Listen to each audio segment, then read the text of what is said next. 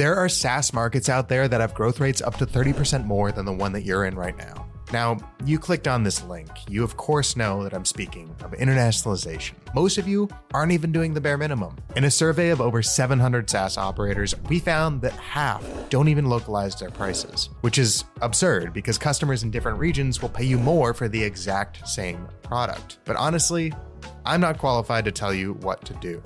I mean, as you can tell, I'm reading off of a teleprompter right now. You need someone who's actually been there before, someone who has sold on multiple continents.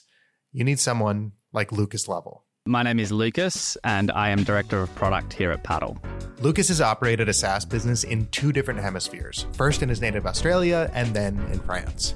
Now he's the Director of Product at Paddle, where he's located in the UK and takes care of customers all around the globe. As you'll hear in the interview, Lucas's authority isn't defined by racking up successes in a new market. Rather, it's proven through the stumbles he experienced along the way. We got dealt a pretty brutal reality. We hadn't localized all of our contracts and our content. There were a lot of things on the acquisition front that we needed to change. Skip the learning curve of internationalization as we learn about the personalization that will take you to the next level.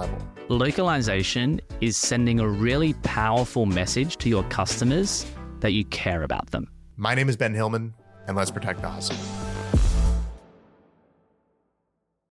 Welcome, folks, back to Protect the Hustle. I have got with me here Lovell. Why don't you give us a bit of your background? Our topic today is around internationalization, and you're a man of many countries yourself. Is that correct? Indeed. I think you probably could say that. As you can probably tell by the accent, I'm originally from Australia. Lived in Australia for 24, 25 years. Went to school and university in Australia. Studied law in Australia, of all things, law and international relations, which is not a path I ended up going down, I guess, which is why we're here talking today about software and technology. I went into tech by starting my own company. So I started my own company straight out of law school back in Australia. That was sort of 2015, 2016. And I ran that company in Australia for a couple of years and then relocated that business over to France. And we ran the business in Paris for a period of 4 years, which was a ton of fun, had a great time. We were part of a bunch of acceleration and incubation programs for early stage startups. We grew the business in France over a number of years. And then more recently, I've joined Paddle in the product team. The business that I did run, we ran into some pretty fierce difficulties during COVID. We were a SaaS platform, a software product that we sold to tourism companies. We sold to lots of tourism companies across most of Europe and Australia, in the US and Canada. And we hit some roadblocks, to say the least, throughout the course of COVID when people stopped traveling. We attempted to pivot the business a couple of times, and ended up realizing that the opportunity was probably running dry for us, at which point I moved over from Paris to London to join Paddle, where I'm very happy to work at right now. Australia, France, London now.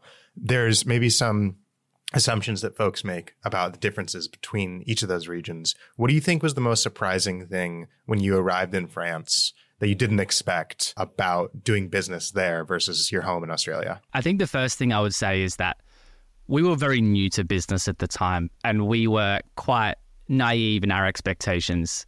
We sort of thought that we'd been given this wonderful opportunity and that would just mean world domination. And the fact that we were taking a company from Australia where we had customers in Australia to France was sort of like a big opportunity that would work itself out for us. And I think definitely the first 1 or 2 years in France, we got dealt a pretty brutal reality, right? And that was that doing business in France is very different to doing business in Australia. The fundamentals of business are the same, right? You make an amazing product and you sell it to a market that has a deep need for that product. But the way in which you do that and how you operate as a business needs to change quite substantially in order to succeed in a foreign market. Now, to what extent it has to differ definitely varies, yeah? So I think for an Australian company, lots of Australian companies will use the UK as their entry into the European market because it's typically an easier place to land culturally, operationally, A lot of things about doing business in the UK and Australia are quite similar. We didn't go to the UK, we went to France, and France is a lot more challenging and a lot more different. So I think we see those sort of trends everywhere, right? Where companies will try and internationalize or move across the world and go about that in different ways. Was there anything when you showed up in France that you were like, oh, we're going to do great in this specific area, whether it's acquisition is going to be easier or maybe advertising is going to be better? Something. Was there something that you thought was going to be like gangbusters and then it turned out to be you were completely wrong? I don't think we expected anything to be gangbusters, to be honest. I think we did realize that there were a lot of things on the acquisition front that we needed to change in order to be successful in France. I think coming from an English-speaking country, there's a bit of an assumption that the world just plays by your rules, to be honest with you. And so we hadn't localized all of our contracts and our content into French, and that it created a few difficulties in terms of trying to acquire those few customers. So that was definitely a learning experience. But I don't think there was anything that we thought was going to be a unique opportunity because we were foreign. Apart from the fact that maybe we thought it was a bit cool and sexy to not be French and operating in that like startup ecosystem, especially at a time when the French startup ecosystem was really trying to internationalize and become more global. And we know that one of the exciting prospects of internationalization it really is this opportunity to scale. And it gives you if you think about it too, if there's a recession in Australia, for example, that maybe isn't affecting Europe, there's a massive opportunity there to have a little bit of armor and durability in your business because you're able to expand to a place where they are still growing at a good rate. I mean, we know from we have some data from last year that we'll of course link in the description and maybe even show on the screen. There's different regions have different willingness to pay. I mean, compared to the US, the Nordics, for example, are willing to pay nearly 30% more than folks in the United States. And yes, the Nordics is a smaller region than all of Europe versus all the rest of the world and everything like that. But I see why there is this great opportunity to expand elsewhere, where it's like you're basically selling the same product, but people are going to pay you more for that. Yeah, what makes that that's an alarming stat, no? It is. Willingness to pay is one thing. The other thing that makes it a really exciting business opportunity is market size, right?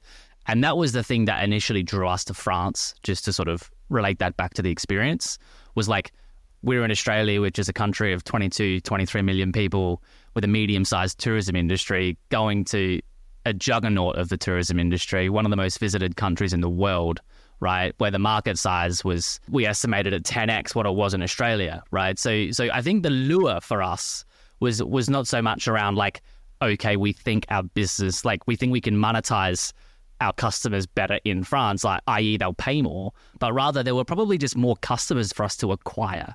And so our opportunity to grow as a business is bigger by expanding internationally. I think for most companies, that's probably the impetus for expanding internationally. But to your point, right, it does create other opportunities as well, right? In terms of being able to leverage a higher willingness to pay in different countries. Right. Being able to sell the same product at a higher price point, but at the same cost to you as a business. So that's definitely a thing. And I think the latter, the concept of adjusting pricing and adapting your business based on willingness to pay is something that is typically overlooked by a lot of software companies, especially. The last thing I want to harp on from the opportunity perspective as well is that I know from the U.S. perspective that we're pretty selfish. We kind of only think of as the U.S. economy is the important economy, and expand and scaling and growing in the U.S.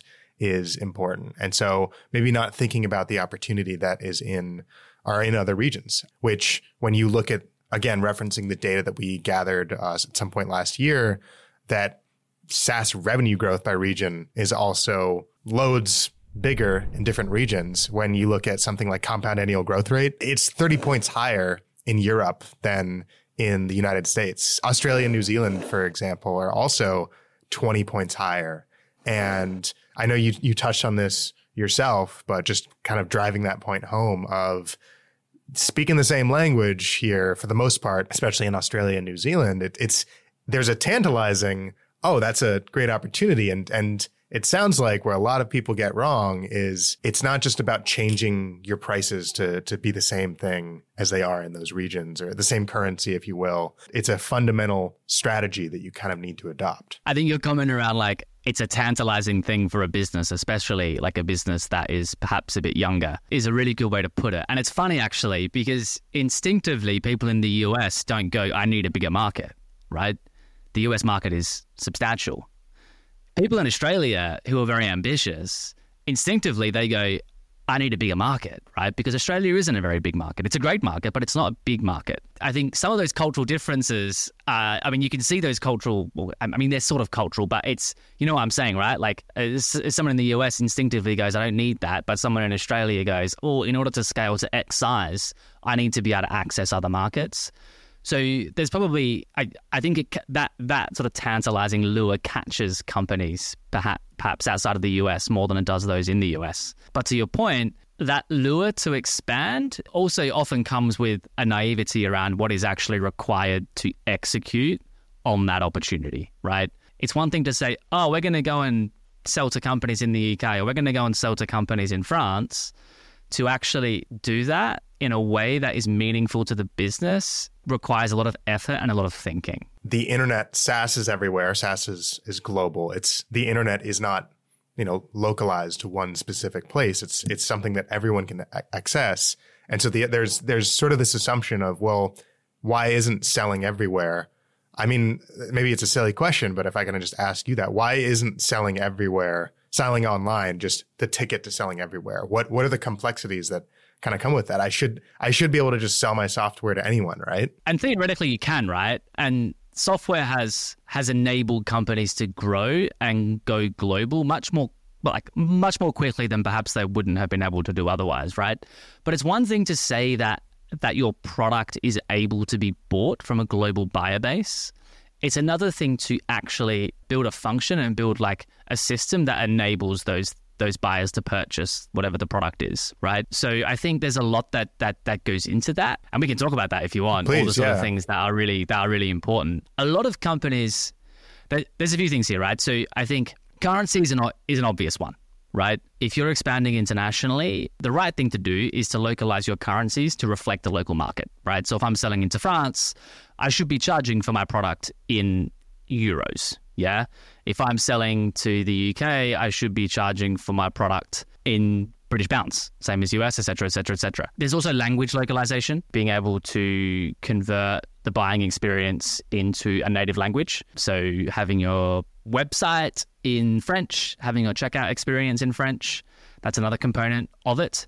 The interesting thing about languages though is that people forget about a lot of things. Like once you start localizing on language, there's a lot to localize, right? It's not just about throwing your pricing page through a translator, but there's a lot to localize around your marketing collateral, around your contracts, around your terms and conditions, all of this sort of stuff, right?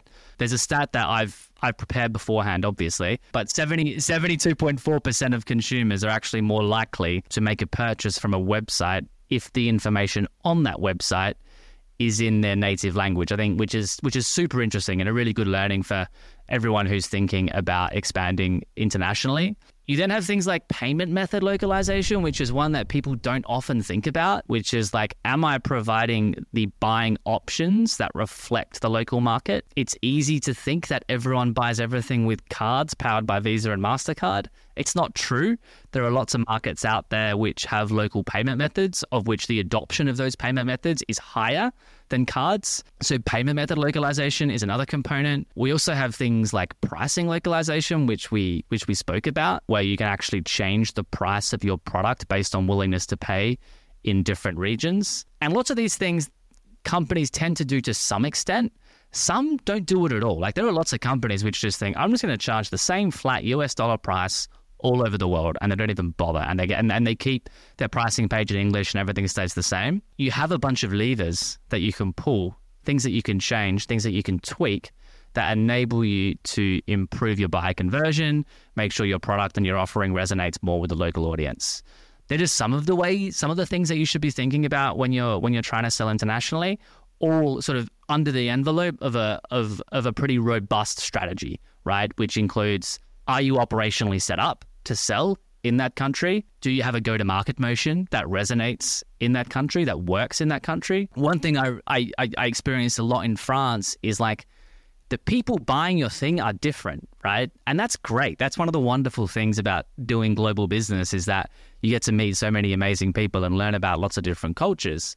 But their characteristics and their trends and their traits are fundamentally different, yeah? I'll give you a good example. We realized very early on when we were trying to sell into Europe that Germans are very data conscious. They're super data conscious, much more data conscious than Australians are, yeah? And we were selling a product that interacted with a lot of personal data, had a lot of personal data incorporated into it. And the sensitivity around that data was far stronger in Germany. It wasn't a problem. It just meant we had to address that earlier on in the buying cycle, more early than we did in other countries. So that's an example of a tweak we made in how we went to market and the actual buying and in the actual selling process based on a characteristic of individuals in a certain country that we were trying to sell into. That's just an example of the many, many different things that you can come up against when you're trying to sell internationally and all the things that you have to address in order to become successful. Does that make sense? If we make that like as tactical as we can here. So I'm a listener to this podcast. I'm hearing you say that.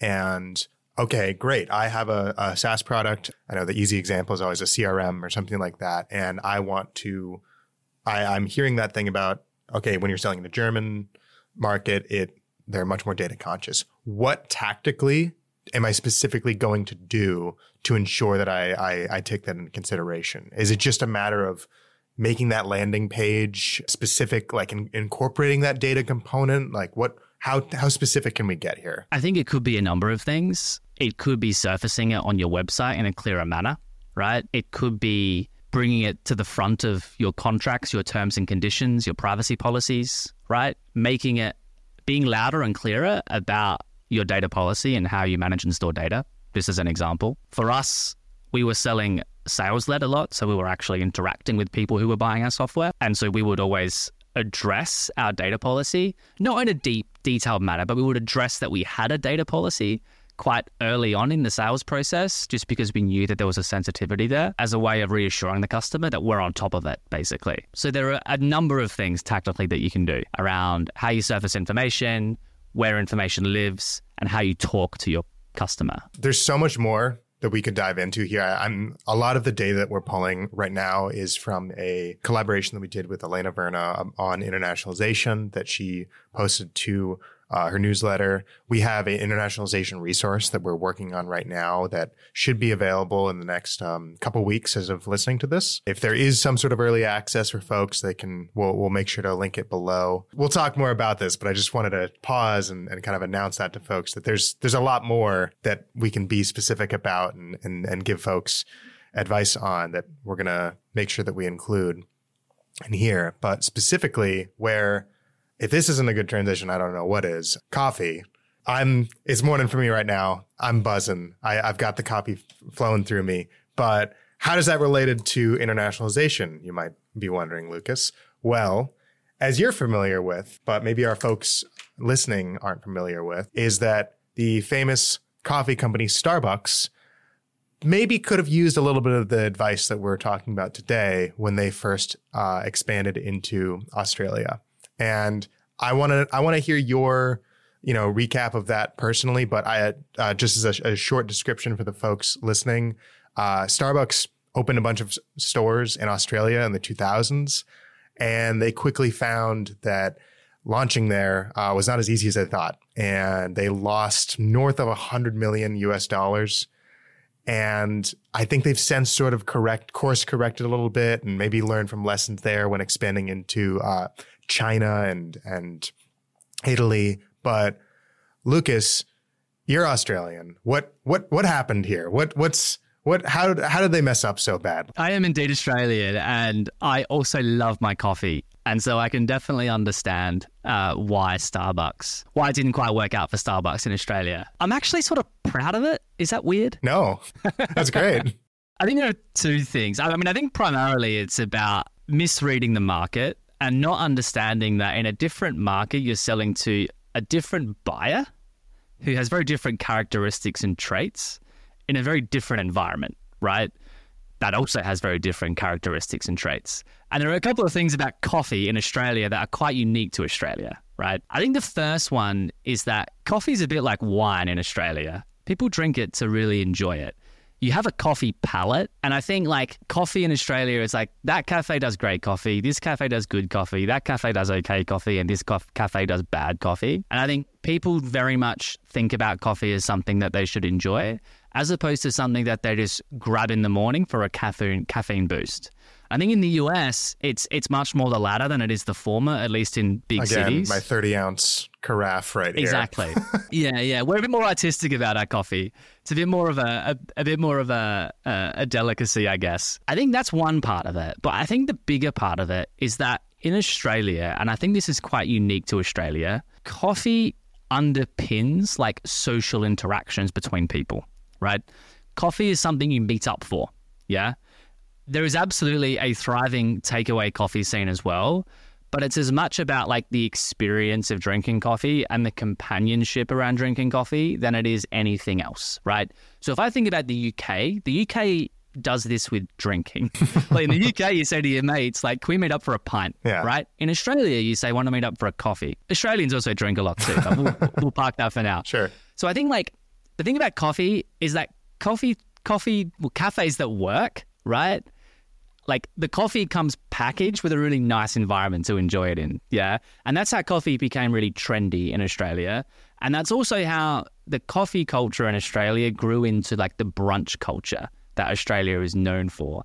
And now lots of countries around the world, like cafes that do really good coffee and brunch, will outwardly market themselves as being Australian owned because Australia has that perception of being really good at that stuff. So I think Starbucks sort of took that American grab-and-go concept of coffee and they tried to make that fly in Australia. But Australians are much more interested in like funky interiors, nice background music, the more artistic side of coffee and the culture around coffee.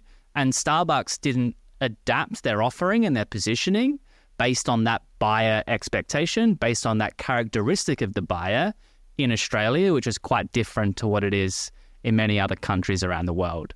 So I think that for me, at least, is why it didn't work out for Starbucks. And no doubt Starbucks have learned from that. And they probably create lovely environments for people to enjoy their coffee in other countries now. Funny enough, it's also adapted in the States as well, where there's this Starbucks Reserve is this like branch off. It's almost this higher tier, if you will, where they serve like affogatos and all that sort of complex drinks that maybe a regular drive-through Starbucks wouldn't have. But I am curious, this is my job, but you're gonna make me sound super smart when I ask this. What does all this have to do with software? Why is this even relevant to the conversation that we're having right now? I think it's fundamentally the same thing in many ways, right? For Starbucks, they failed to read and look into the characteristics and traits of the buyer, and they failed to look into the characteristics and traits of the environment, right? And software is no different, right? Your buyers are different fundamentally. How they respond to your messaging is different. The example about Germans being really data conscious, that is a characteristic of that buyer that is different, right? And you have to, in the same way that Australians see coffee differently, right? The characteristic and trait of the particular buyer is different. And then secondly, I think the environment's different, right? So the currency is different, the language is different, the laws are different, the regulations are different, all these things are different. So this assumption that you can just go into another market with the exact same operating and go-to-market model as you previously had in another country just doesn't fly, right? It's not setting yourself up for success. And so I think irrespective of the thing that you're selling, all of that is true, right? The buyer and the environment are different, and that is true irrespective of whether it's a cup of coffee, whether it's a burger at McDonald's, or whether it's a CRM SaaS product, right?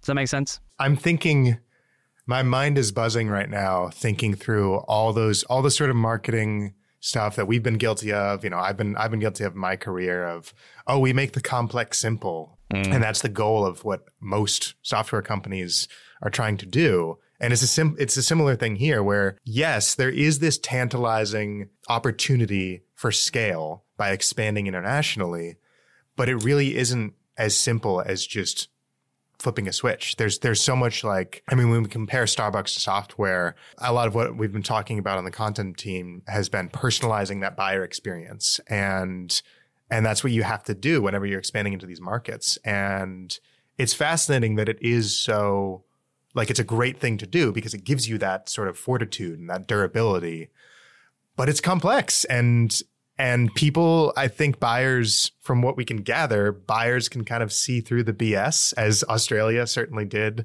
with Starbucks. It was, I think the quotes that I saw out there was, it was just so available. And it's like, well, wait a second, we don't necessarily want this. It's fascinating to me. I don't know if you had any, I didn't really have a point that I was arriving to, or a question I should say I was arriving to here, but if you wanted to chime in there, that's by all means. I mean, the thing in my mind is that there are things that Starbucks did that a lot of software companies don't do, right? Like the idea of an American company going to Australia and selling coffee in US dollars is utterly ridiculous. Right. Like that makes no sense at all, right? You would never go to Australia and sell coffee in US dollars. That never happens, right? But in software, tons of companies do that. There are tons of companies out there who will happily sell to a global buyer base in their native country, in their local currency, and not make any effort to localize, right? So all you're doing is restricting yourself, right? All you're doing is restricting your capacity to win customers and take your product to market successfully in those markets. That what you said right there is absolutely gold, where it's, again, coming back to that assumption of, oh, well, if I sell online, it means it's available everywhere. But it's like, you're right. You wouldn't go into Australia and just sell a venti cold brew, which is my order from Starbucks. And I mean, I just got back from Europe, and we have filter coffee in the States. I'm drinking a French press right now, but obviously everywhere you go, it's an Americano is the closest thing that you can get to that. I know one thing that Australia did do, or Starbucks did do when they were in Australia, is they realized that maybe we don't cater to Australians themselves, but instead cater to tourists who are here. So, for example, I know this is France, this is not Australia. When I was in Europe last week, the sorry human inside me was like, well, I haven't had a good cup of coffee. In reality, it was just what I was used to. And while my girlfriend and I were at the Louvre, there was a Starbucks there, and they had cold brew, which is not something that they have. And it was it was like, oh my goodness, like, hallelujah. I finally have this thing that I've been it had only been a week since I had something like that. But it's adjusting too, to realizing, well, wait a second, maybe our market isn't the people that are here.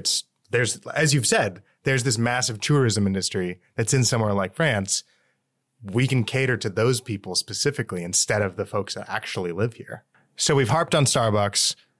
We've given a couple anecdotes on how that relates to software.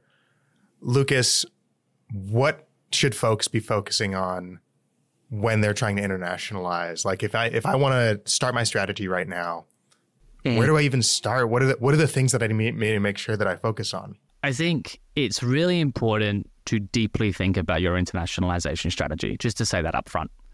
And I think there are three sort of ways in which a business grows. And fundamentally, for most of us, the purpose of going international is to grow our business. So you should think about your internationalization strategy along the lines of acquisition, monetization, and retention, right? So what am I going to do in that country that will enable me to acquire customers? How am I going to monetize those customers? And then how am I going to retain those customers? And all of those three things, right, may and are likely to look different in every market you go into. So I think there's this perception that if I just charge €1 and convert my pricing page to French, I'm done. Like, you're not done at all, right? The way you acquire your customers, the way you go to market, the messaging, the positioning, the channels you use to acquire customers, you need to think about that deeply. How you monetize your customers, the payment methods you offer, the pricing points you set, is that the right pricing point? How does that stack up against local competitors? Are you localizing currency?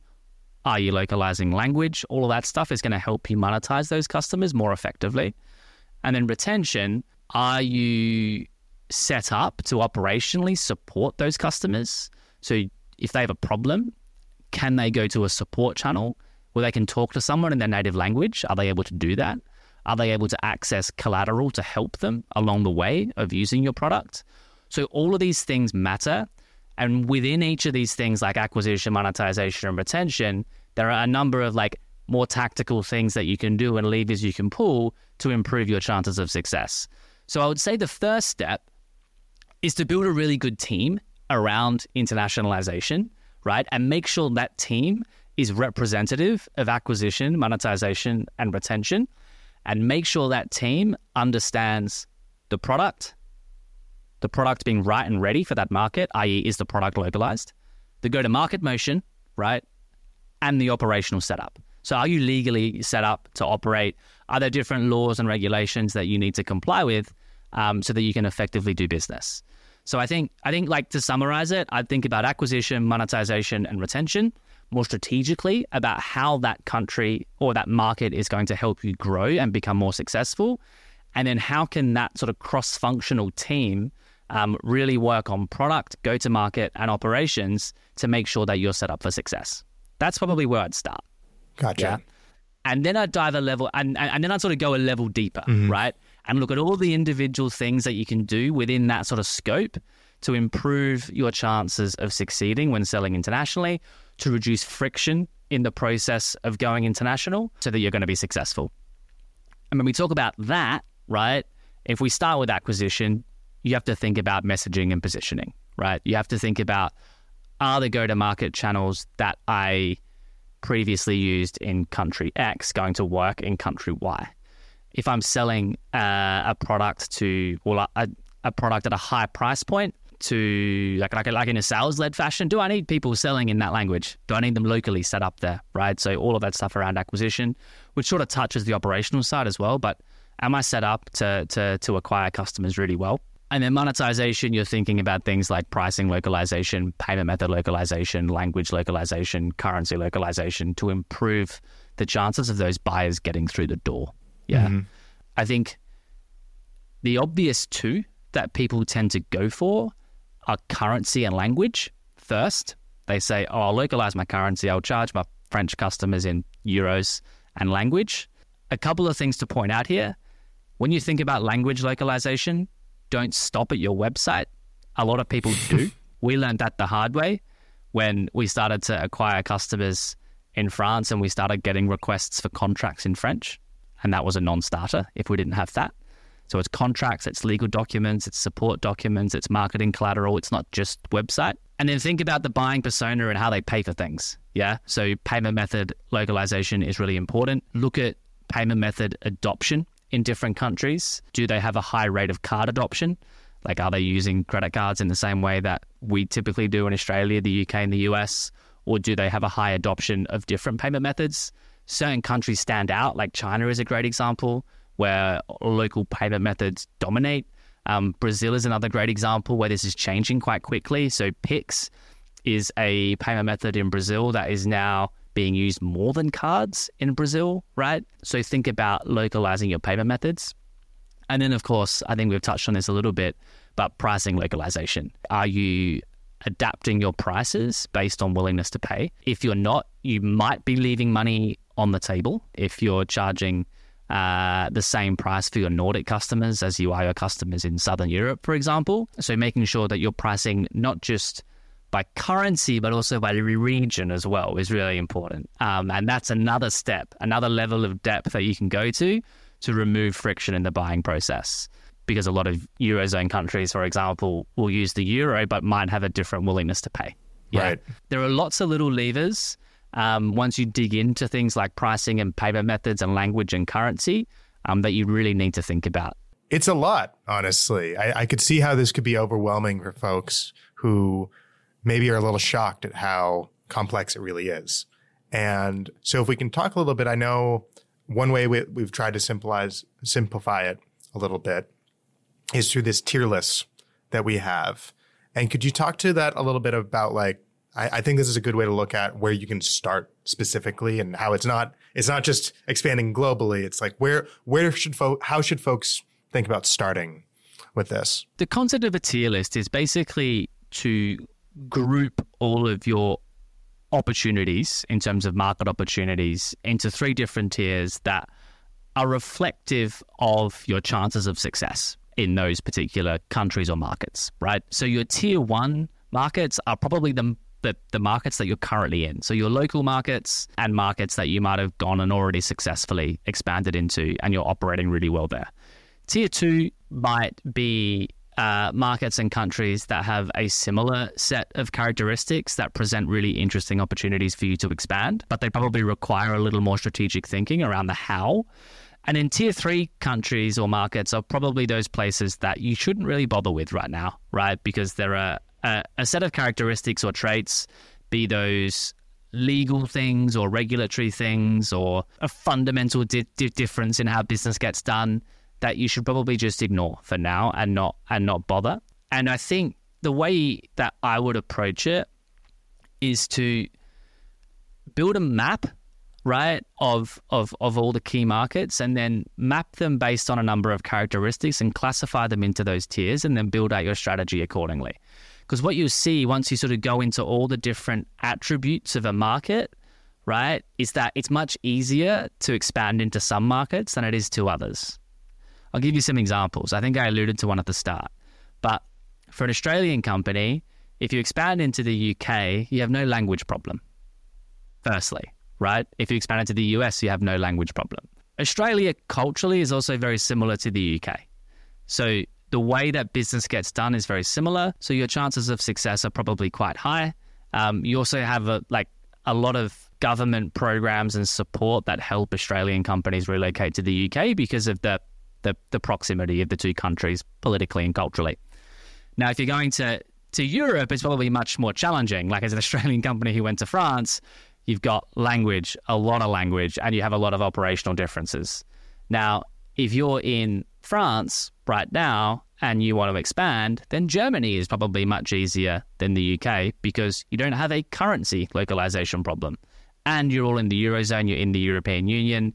There's very little friction to doing business in the EU because of how it's set up. So that's probably a much easier prospect for you.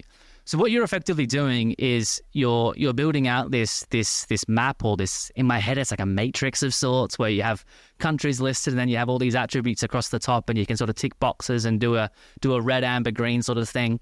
And suddenly it becomes very obvious that there are a few markets that probably make a lot more sense for you to go deep in right now than just trying to sort of spray and see what sticks across all of them. It's so, to summarize a bit, there's a lot you need to think about, but when you break it down to the steps that you've talked about there, especially with this tiers where it's like, okay, yes, we want to expand everywhere. We want to be everywhere aspirationally, but that's our 3rd tier. The first tier is to first figure out where are we winning right now and what's a similar market that we can get into. I'm sure it sounds like if you had to do it all over again, maybe you would expand into the UK or the US before France. No? Perhaps. Yeah. Yeah. I mean, to be honest, even when we were in France, we found ourselves jumping over to the UK quite a bit because we were finding it easier to sell into the UK. Right. That makes sense. And in a way, it almost, because you were physically closer, that also helped, I'm totally. Sure. Yeah.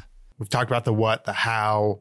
I mean, we can get a little bit deeper into the how here. If I want to form a team, maybe we can take a smaller folks who are maybe a little bit more resource strapped to a little bit maybe more liberal with how they can deal with those resources. What does it look like when I'm building this team?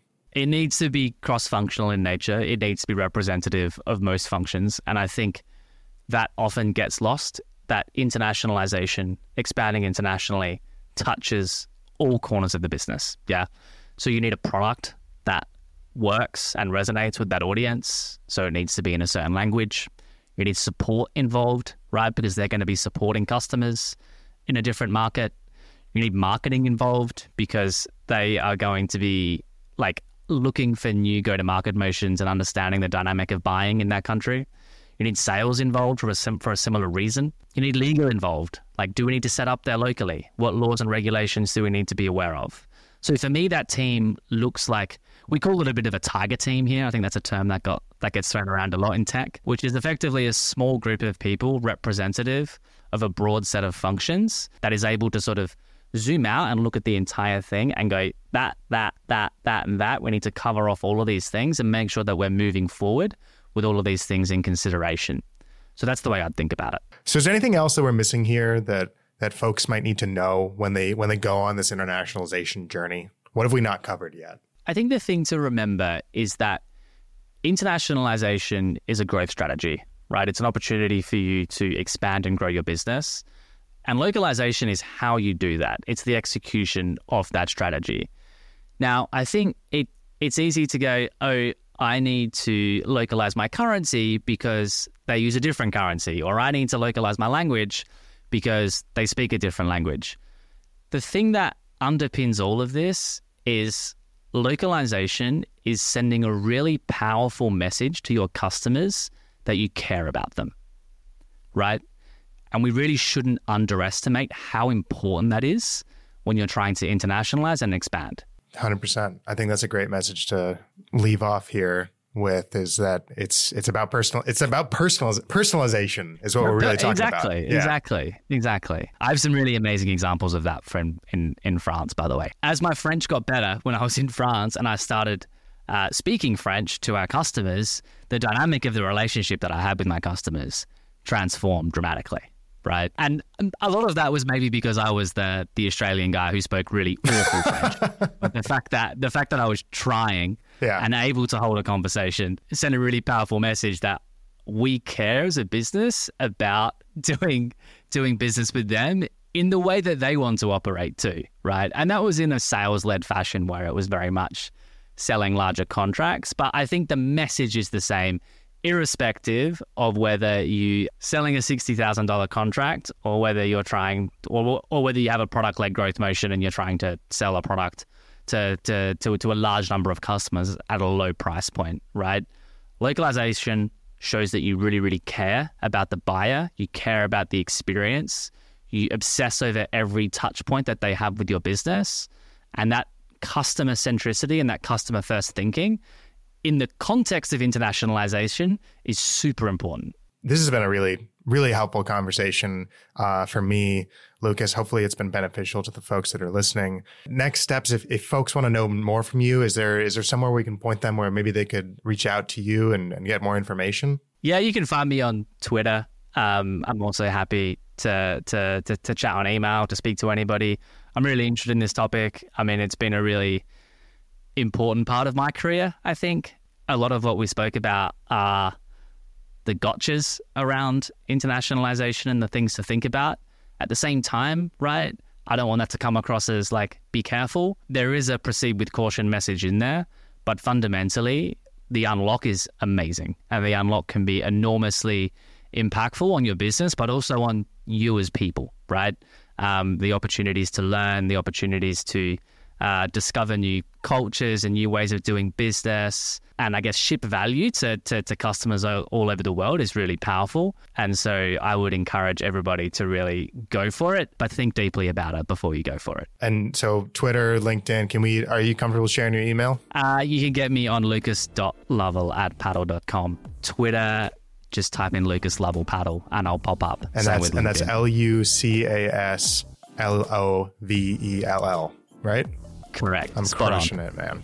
Awesome. Well, thanks so much. Smashing it, mate. Yeah. Smashing it. Thanks very much. Yeah, I appreciate the chat.